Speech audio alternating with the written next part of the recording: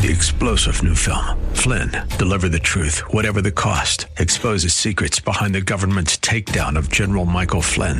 Flynn knew what the intel world had been up to. He ordered the first audit of the use of contractors. This set off alarm bells. He told the truth. He was the most dangerous person for Donald Trump to hire. They had to get rid of Flynn. Flynn, deliver the truth, whatever the cost. Available now. Watch it today. Go to salemnow.com. salemnow.com.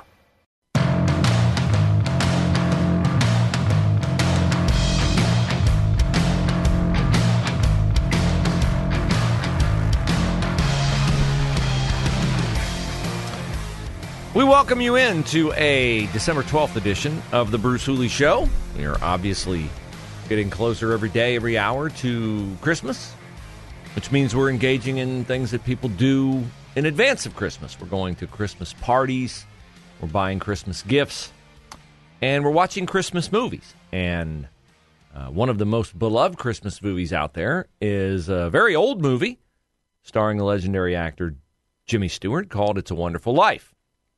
And if you've never seen it, it is the story of a regular guy, hardworking guy, who gets a glimpse at what life would have been like if he didn't live the life he's lived, if he had died as a very young man. And, of course, the upshot of the movie is that the world is decidedly better for having had him and his influence and his impact in it.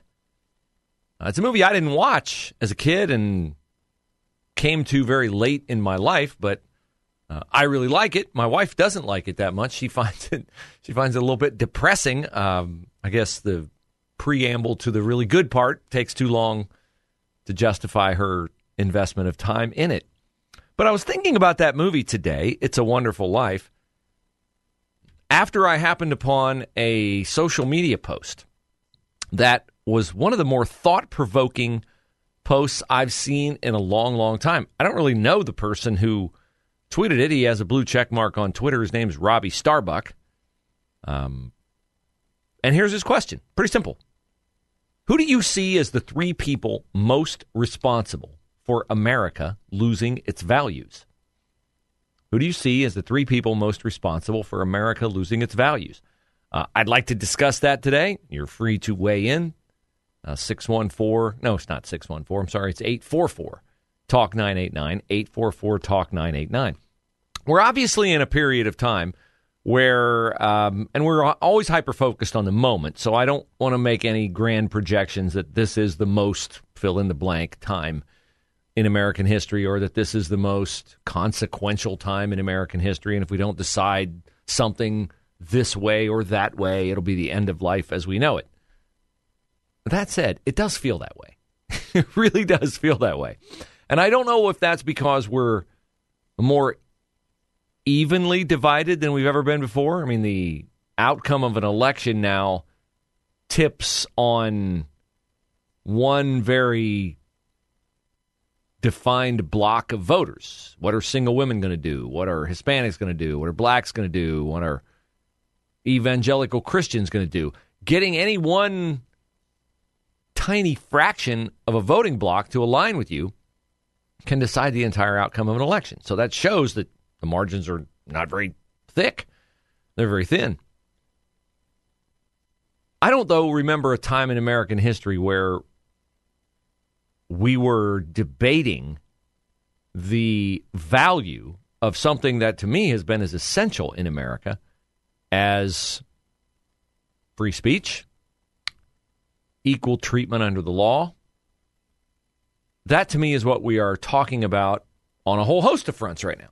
That's kind of the issue when we talk about Elon Musk and Twitter and the Twitter files and the disclosure of what went on at Twitter to silence conservative speech, deplatform Donald Trump, keep the Hunter Biden laptop story out of the news, thereby impacting a presidential election. I mean, presidential election is pretty important in this country. We only do it every 4 years. Having the office is a huge advantage to keeping the office. So when you talk about a story like the Hunter Biden laptop story being silenced on social media, first and foremost by the people at Twitter, because Twitter is a site that reacts immediately in the moment, that's a huge deal. That's a history-making event when someone intercedes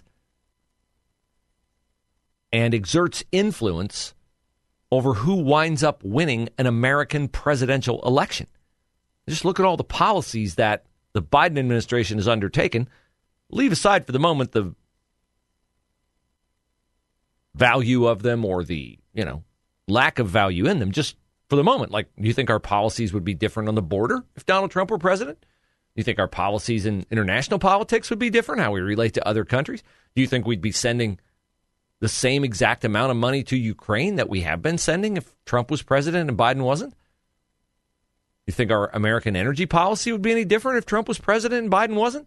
So the decision by Twitter to de-emphasize the Hunter Biden laptop story certainly played into who the president is. And depending on who the president is, our policies on virtually everything are 180 degrees different. That's a huge thing Twitter did. Now Twitter's owned by a different person, and I don't think Twitter would have done what it did if Elon Musk owned Twitter at the time. And a lot of us over on the right side of the aisle are cheering what Elon Musk is doing. But just as ardently, there are people on the left who are determined to fight with everything they have against this disclosure of the inside inner workings of Twitter, because they believe it's as dangerous to the country as we believe it is necessary to preserve everything that differentiates our country from other countries. But the question that Robbie Starbuck asked on Twitter, who do you see as the three people most responsible for America losing its values, calls to mind that kind of It's a Wonderful Life scenario where you're thinking, well, if this person never lived, would we have this particular problem that we have right now? And as I tried to answer that question, the three people most responsible for America losing its values, I had to start by looking at what are the things that America is not now that it used to be that I think were better in the old days than in modern times. And one of the things that I think is at issue that has impacted many, many things in our culture is the loss of our collective morality.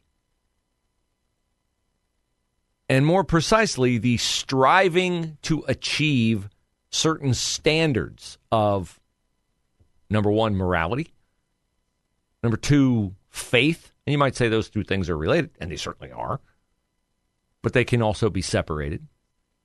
And number three would be the belief by everybody in America, even though we might disagree politically in certain policies, the belief that America is an exceptional place with a unique founding, and that elements of that founding are, regardless of where you stand on tax policy or job policy or energy policy, that the values that differentiate America from other countries are values that, even if we disagree on policy, we have to agree on those values. We have to have shared values.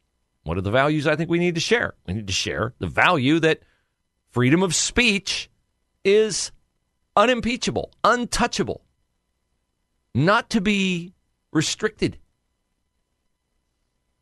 And that will inevitably bring about some speech you don't like. This is why we have this raging debate about,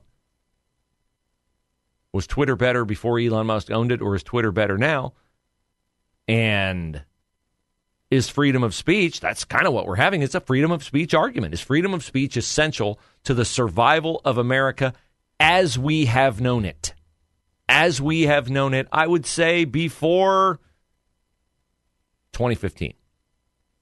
America before 2015, I don't think there was a great deal of expressed danger toward the existence of freedom of speech. I remember when I first started to hear about, in the universities, you're not allowed to say this anymore. You say this, you're going to get canceled. You're not allowed to say that. And I thought, in this country? Come on, man. That's why we are who we are, is that we can say anything, and then we can debate the merits of what has been said and whether or not it wins or loses in the marketplace of ideas. I think that's something we have to have going forward, because if we don't have that going forward, I can think of a lot of places that will become Soviet Russia, will become China, will become a place where the only time you can say what's really on your mind is if you happen to have on your mind the exact same things that the people in power approve of.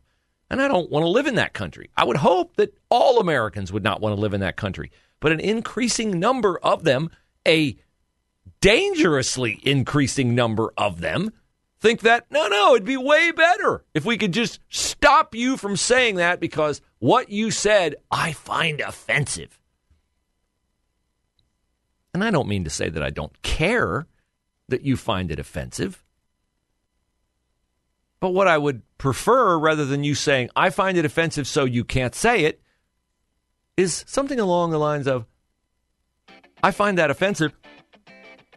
Let's debate it. You try to convince me why you think that way. I'll try to convince you why I think this way. And at the end of our conversation, maybe we'll reach an accord. And if not, we'll do something that we used to do, we used to think was a good thing, but now we don't do anymore at all. And that is agree to disagree. Whatever happened to agree to disagree?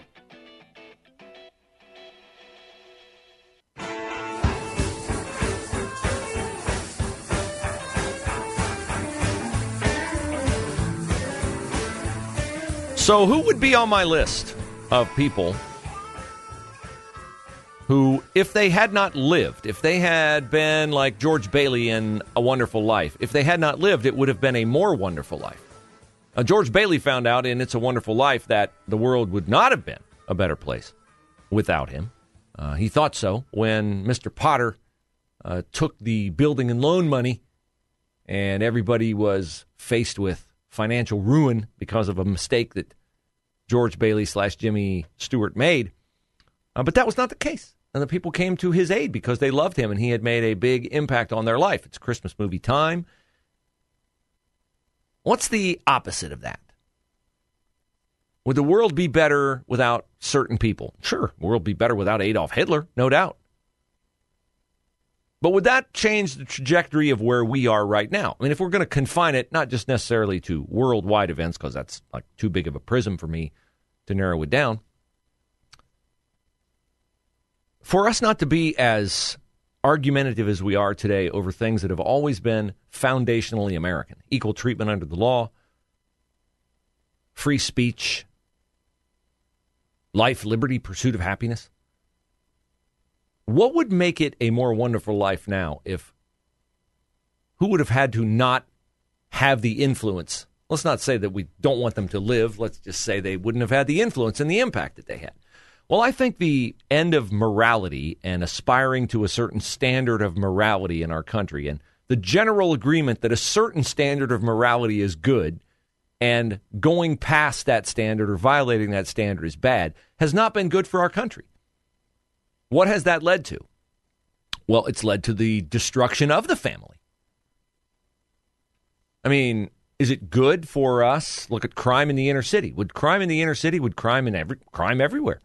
Would crime be reduced everywhere if the family in America, mother, father, I'm not talking about, phony, sanctified by turncoat Republicans and Democrats in Congress, same-sex marriage. I'm talking about what God says and what God created a marriage to be, man, woman, to recreate life and populate the earth.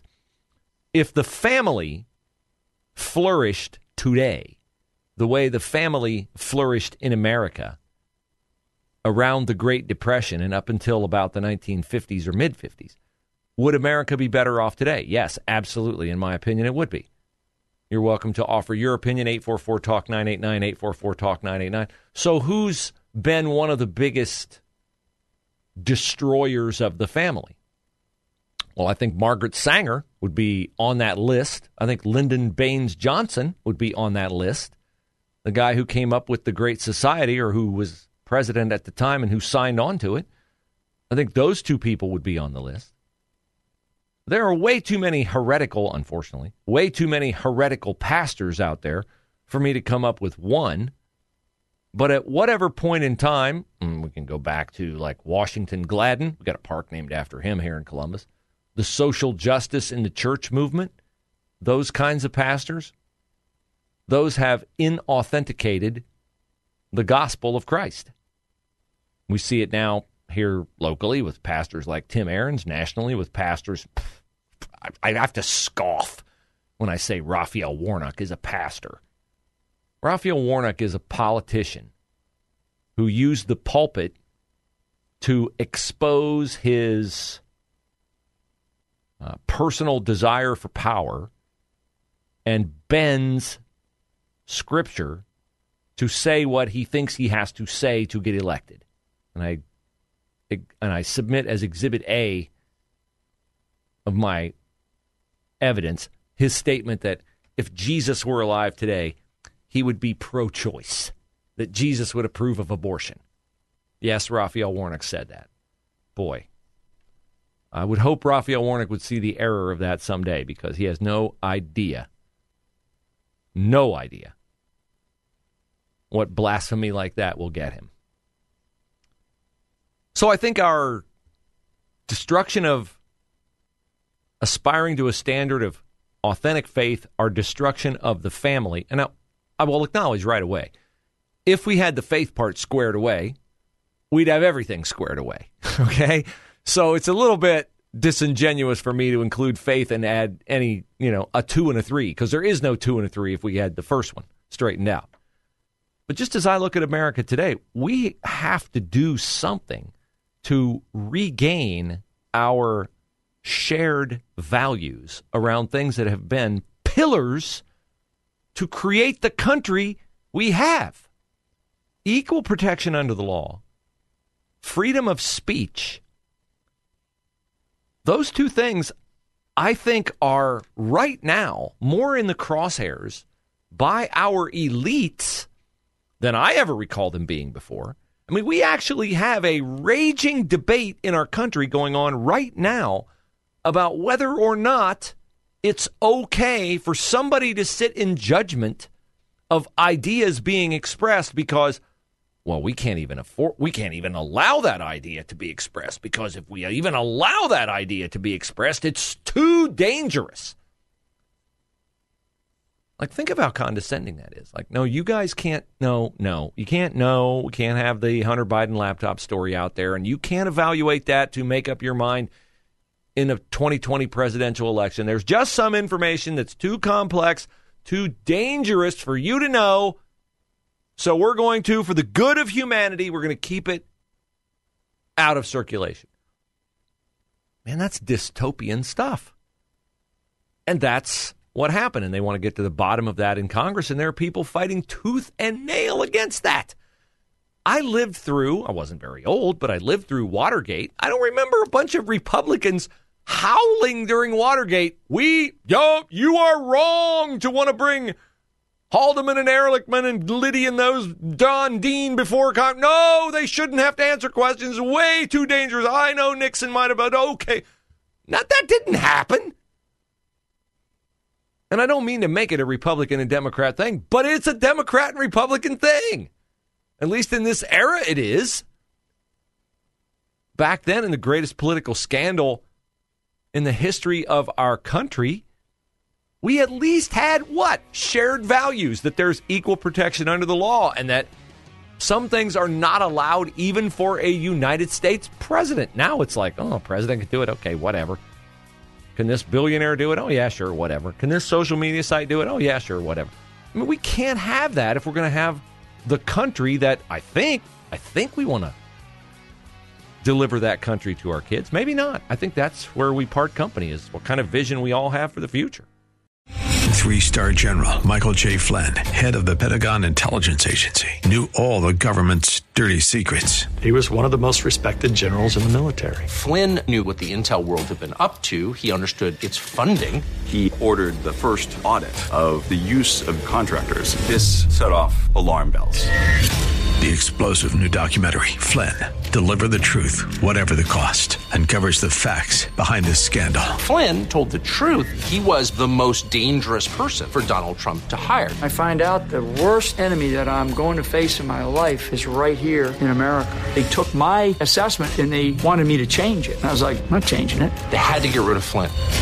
With in-depth interviews, archival footage, and never-before-seen personal records of the man behind the headlines. I just felt like I was drowning. Flynn, Deliver the Truth, Whatever the Cost. Available now. Watch it today. Go to salemnow.com. salemnow.com.